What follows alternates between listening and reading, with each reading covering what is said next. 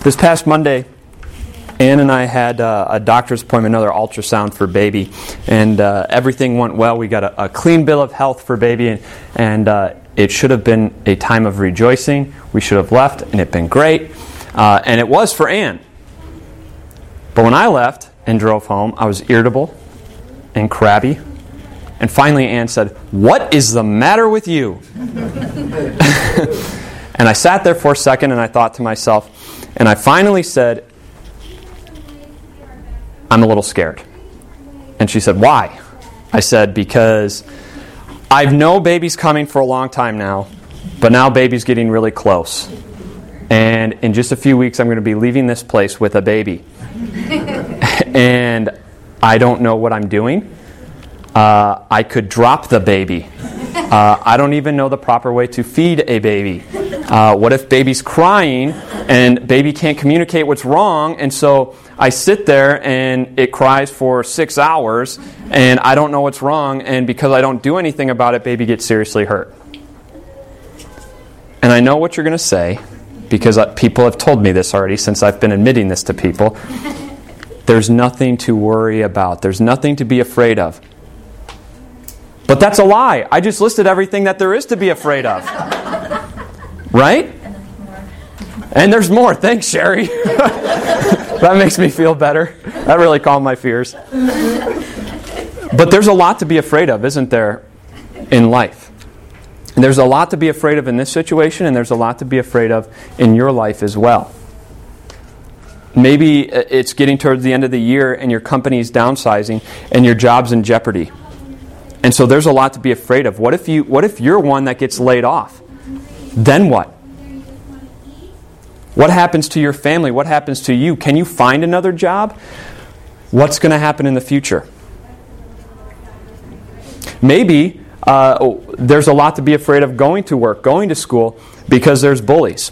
And if you think that bullies are only in grade school and high school, you know that's wrong deep down, because there's bullies everywhere in life. And you go to work, you go to school, and you try to actively avoid those people over there because they make you feel like garbage. They make you feel worthless. And every time you see them, you get a little scared. Maybe it's relationships. Maybe you're scared of losing someone. Maybe your relationship's been rocky, and what does the future hold there? What could happen? Maybe you're at a crossroads in life. You need to make a decision. Where am I going? What am I doing? And you're scared of making the wrong decision. Maybe you've just received medical tests back and they weren't good. And so now what? Is the medication going to help? Is the chemo, radiation, are these going to take away the cancer? What if it doesn't? Maybe your kid's getting ready to go away for college and you're scared because you're no longer there to look over them, watch over them. And so what could happen? There's a lot to be afraid of in this world. There's a lot to be afraid of in your life. And to say that there's not, that's a lie, because your circumstances scream something completely different. We all fear. And if you've ever been afraid, you know that fear grips the mind, and then it slowly takes over the body as you start to shake, as you get sweaty, your heart starts to beat really fast, and your blood pressure goes up. And if you stay fearful, it can cause all kinds of health issues, both physically and spiritually. So how do we deal with our fears? I wonder if fear gripped Mary, the mother of Jesus, 9 months before Jesus was born. I have a feeling it did. For one, an angel appeared to her. Today we're in Luke chapter 1 again as we continue walking through Luke 1. And a reminder, Luke was originally a doctor turned Christian, turned missionary, turned reporter historian. He was a doctor. He never met Jesus in his life. Jesus died, rose again, ascended into heaven, and then Luke became a Christian. And so Luke said, this doctor stuff is fun. I love hanging out and healing people physically, but I can be part of healing people spiritually. I'm joining Paul, and he went along with Paul, starting up mission churches all in the known world. And on these missionary journeys, Luke met a man named Theophilus who believed in Jesus, kind of, but Theophilus was one of those guys that said, Jesus is probably more of like a Paul Bunyan type story, a legend. He did some great things, but he's not as big as everyone keeps saying he is. And so Luke said, I want you to know the facts, Theophilus. And so I'm going to turn into a reporter historian. I'm going to interview people, and I'm going to write it all down. And you can read about it in Luke chapter 1 in the opening verses. Luke says, I thought it would be good to investigate the situation myself. And in Luke chapter 1, it seems like Luke interviewed Mary, the mother of Jesus, because we get some behind the scenes look at 9 months before Jesus was even born. And we're going to see that Mary had quite a fearful experience. Luke chapter 1, here we go. In the 6th month of Elizabeth's pregnancy, God sent the angel Gabriel to Nazareth, a town in Galilee. Let's stop right there. Last week, you may remember, we covered Zachariah and Elizabeth. Older couple, childless. Zachariah is a priest. An angel appears to him in the temple, and he says, hey, Zachariah, your prayers have been heard. Elizabeth's going to have a child. Praise God, right? And he says, yeah, I don't buy it. Angel says, fine, you're not going to talk for 9 months. And God's Word does what God's Word always does, and that is, it is fulfilled. It comes to fruition. And Elizabeth gets pregnant. It's in the 6th month of her pregnancy that God sends the same angel, Gabriel, to another town in Galilee called Nazareth. Here's a map of the Holy Land. This is the map of Israel. Jerusalem is down here in an area called Judea. This is kind of the province of Judea down here. When we talk about the northern tribes in the Old Testament and the southern tribes, we're talking here. This was Judah down here, and then the rest of this was Israel. So earlier when we read from Micah chapter 5 that the Assyrians were coming down to take over Israel, it was this northern kingdom that Assyria wiped out, leaving just these tribes down here. Anyway, side note. So here's where Zachariah and Elizabeth lived. Here is Galilee, and here is Nazareth right there. And this is where the angel gets sent. Nazareth, small, dumpy little town.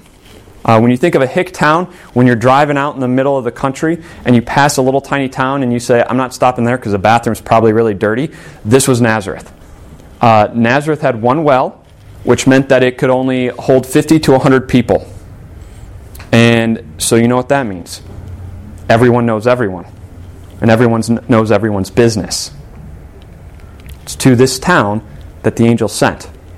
And he sent to a virgin pledged to be married to a man named Joseph, a descendant of David. The virgin's name was Mary. So he sent the angel sent to a woman named Mary, who's pledged to be married to a man named Joseph. Being pledged to be married is more than just an engagement. When we get engaged, that's when we start planning the wedding. We start saving up. We plan the ceremony and the reception at the same time. This was different. This was, hey, we agree to get married. Let's hammer out these public vows. And they sit down, or they stand, they sign the marriage document, publicly confess that confess their vows, and they are legally married. But they don't go home as husband and wife until after the reception, which they start to save for once they make their vows public. So they're in the time period between we're legally married, we've confessed our vows to each other, we've said them publicly, we're legally married, now we're saving up for the reception. After the reception is when Mary and Joseph would go home as husband and wife, consummate the marriage, start living together. Oh joy. They're in that time period where they're saving up for the money for the reception.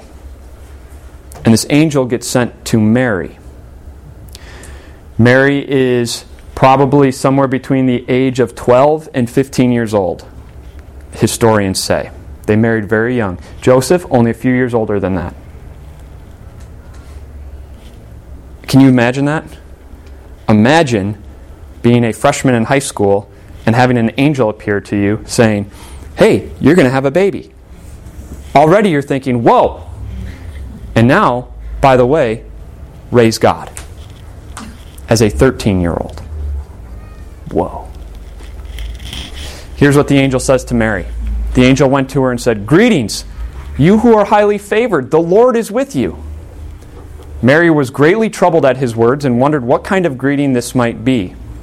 But the angel said to her, "Do not be afraid, Mary. You have found favor with God. You will conceive and give birth to a son, and you are to call him Jesus."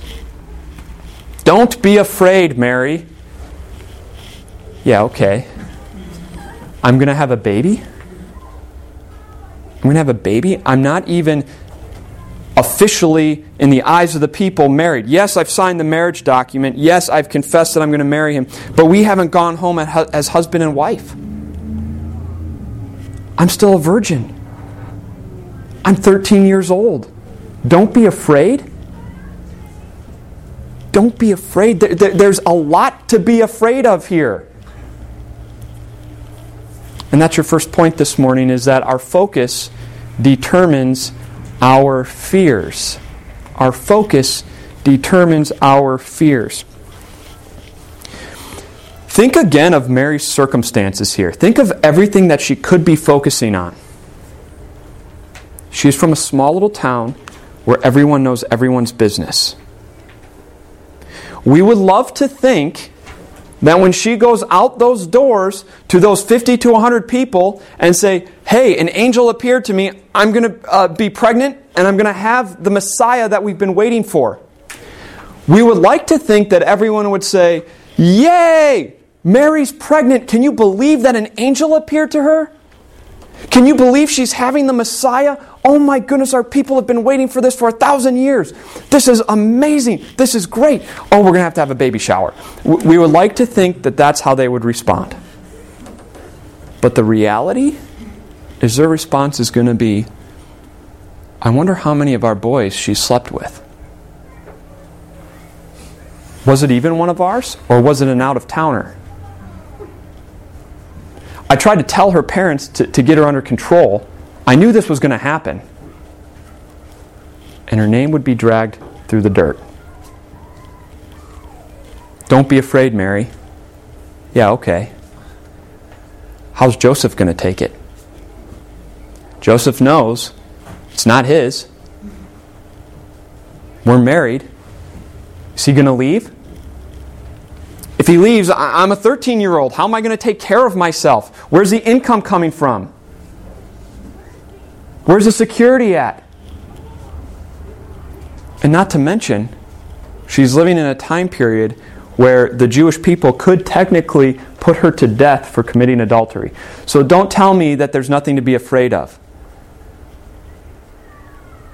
And the more she focuses on that, the bigger her fears will get, right? There's a lot to be afraid of here. There's a lot to be afraid of in our lives. And the more we focus on those circumstances, the bigger our fears get. There's something comforting in the words that the angel said, and I wonder if any of us caught it. Did anyone catch it? The comfort? Laura? You have found favor in the eyes of God. You found favor in the eyes of God. And, let's look. The Lord is with you. Yeah, you who are highly favored, the Lord is with you. That is extremely comforting. And yet, how many of us just glazed right over it? How many of us didn't actually take in the Lord is with her and the comfort that that brings? The reason that phrase may seem nice but really doesn't do it for us is because we're sinful people, right? And so what does that mean? By nature we're sinful and we have a hard time trusting God. And so yeah, we hear, "Oh, the Lord's with us." Hey, that's really nice to say, but I've got these circumstances to deal with, and so unless if the Lord takes care of this, I'm not going to trust Him. And the more that we focus on our fears, the bigger they get, and guess what happens to God? The smaller He gets. And the bigger our fears get, the less trusting in God we do. The Lord is with her.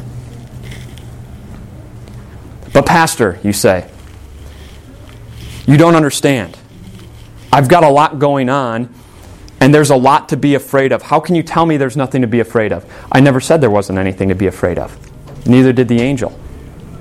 Notice what the angel says. The angel says, don't be afraid. Do not be afraid. There's a lot to fear, Mary. Your circumstances determines you should be afraid, but don't be. Why? Because the Lord is with you. And when we focus on the Lord is with us, He gets bigger and our fears get smaller. Because who is the Lord? Well, the angel continues and tells us exactly who this Lord is. He will be great and will be called the Son of the Most High. The Lord God will give him the throne of his father David, and he will reign over Jacob's descendants forever. His kingdom will never end. Who is this Lord? He is the Son of the Most High, the Most High God. He's not an idol. He's not another person. He is the Most High God, who is, was, and always will be God. He will be great, and the Lord will give him the throne of his father David, and he will reign over Jacob's descendants forever. His kingdom will never end. This is the King of Kings, the Lord of Lords, who rules forever. His kingdom will never end. This is the Lord who is with Mary. This is the Lord who is with us. Do you know where fears come from? Fears come from sin, and sin has brought loss, right? Which is death. We were never meant to lose anything. And yet when Adam and Eve sinned, now death has been brought into the world, and we lose just about everything in this life. We're afraid of what? Losing our reputation. Losing our good name. We're afraid of losing someone in our life. We're afraid of losing a part of our body. We're afraid of losing a job. We're afraid of losing life. We're afraid of loss. And yet God made a promise to Adam and Eve that He was going to send somebody to conquer all of this. And that person is the one being born to Mary, who was, is, and always will be God, who was, is, and always will be the King of the world. And He came to the world for one purpose, and that was to conquer. Not to lose, but to win. To win against our greatest fears. To conquer loss and death itself. And that's what He did. And how did He do it? Ironically, by losing His life. When Jesus died on the cross, He conquered death. He conquered sin. And then He rose back to the life. He died, He lost His life, and yet He took it back up. And now He says, I'm ruling forever. My kingdom never ends. I'm on the throne, and I am with you always, and my life is your life. What would your life look like if we fully comprehended this? We can't because we're sinful. But imagine if we lived in this every single day. Yes, I lost my job. That's the circumstances right now. I don't know what the future holds. But the Lord is with me. And my King is on His throne, and He promises that He's going to provide for every one of my needs. So I'm not going to be afraid. A new job will come up because the Lord will bring me to one. And until then, He's going to provide for my needs. Yes, a loved one is now out of my life. And it hurts. But the Lord, the King of the world, is on His throne, and He gives me strength. He gives me comfort. And He promises that I'm going to see my loved one again in heaven when I get there. Yes, I'm facing some medicals and some medical challenges and some sickness and disease, and I don't know how it's going to end. But the King is on His throne. He is with me. He can heal me, and even if He doesn't, He promises that if I lose my life, He's going to give me life eternal. I'm not going to be afraid because my God, my King, has conquered all of my fears. The Lord is with me. And as I focus on just how big my Lord is, just how big my King is, my fears shrink. And I'm able to walk through the darkest valley because my Lord, the King, is with me, who's conquered all of my fears. Mary, you have a lot to be afraid of. But Mary, the Lord is with you. And she says, okay, some logistic questions. How will this be? Mary asked the angel, since I'm a virgin. Now notice, last week we looked at Zechariah, and Zechariah asked a similar question. And he got slapped with not speaking for 9 months. Zechariah's question asked in complete doubt. I don't believe this can happen. Mary is, hey, can you tell me the biology behind all this? Because I don't understand it. And the angel says, the Holy Spirit will come on you, and the power of the Most High will overshadow you. So the Holy One to be born will be called the Son of God. Even Elizabeth, your relative, is going to have a child in her old age, and she, who is said to be unable to conceive, is in her 6th month. For no word from God will ever fail. I am the Lord's servant, Mary answered. May your word to me be fulfilled. Then the angel left her. Pretty mature response from Mary, isn't it? You're going to have God Himself. You're going to be Mother of God. This is outside your marriage to Joseph. There's a lot to be afraid of. And Mary's response, I'm the Lord's servant. May your word to me be fulfilled. How can she have such a mature response? How can her faith or fears be calmed? How can she be so in control? It's your last point this morning. Fears are calmed by trusting whose we are. Did you notice Mary's response? She told you exactly whose she was. She said, I am the Lord's servant. I belong to the Lord. May your words to me be fulfilled. She had no idea what the future held. She had no idea how Joseph was going to take it. The angel didn't say. How was her parents going to take it? The angel didn't say. How would she raise God? The angel didn't say. All that she knew was the Lord was with her, and she is the Lord's servant. And so come what may, she knew she'd be okay. He would give her the strength. He would give her the comfort. He would give her everything she needed through all of her fears. The same is true for you and me.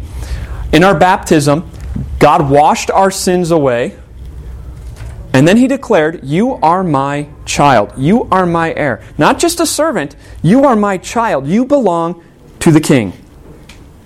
And the King promises that He's with you always. The King who created this world, the King who's conquered death, says, you are mine. I've conquered all of your fears. So do not fear. Your sins are forgiven. Do not fear. I am with you always. It would be great if God promised that when we come to a fearful circumstance, He would just bring us right around it, but He doesn't promise that. Sometimes we're going to go right down the middle of our fears, and God says, I'm with you always. The Lord, the King of creation, says, I am with you. I will provide. I will continue to conquer your greatest fears. And I promise to give you life. And so this Christmas, know and believe and trust that no matter what fears come your way, that the Lord is with you, because that baby was born in Bethlehem. Not fiction, but fact. And that baby grew up, and He conquered your fears by dying and rising again. He's conquered the root of all of your fears. And so no matter what you face, know and believe that the Lord is with you. And as you focus on Him, He will get bigger, and your fears will get smaller. The Lord is with you. Let us rejoice. Amen. Let's pray. Dear Lord Jesus, we praise and thank You that You are the King of creation, that You are our King, and that You have conquered our greatest fears. As we face fears in this life, we ask You to be with us, calm them, calm our fears, and give us the strength we need to walk through our fears, knowing that You are by our side no matter how dark the valley is. We ask you to be with us, continue to comfort us, and let us focus on just how big you are. Because when we do, our fears get small. In your name we pray. Amen.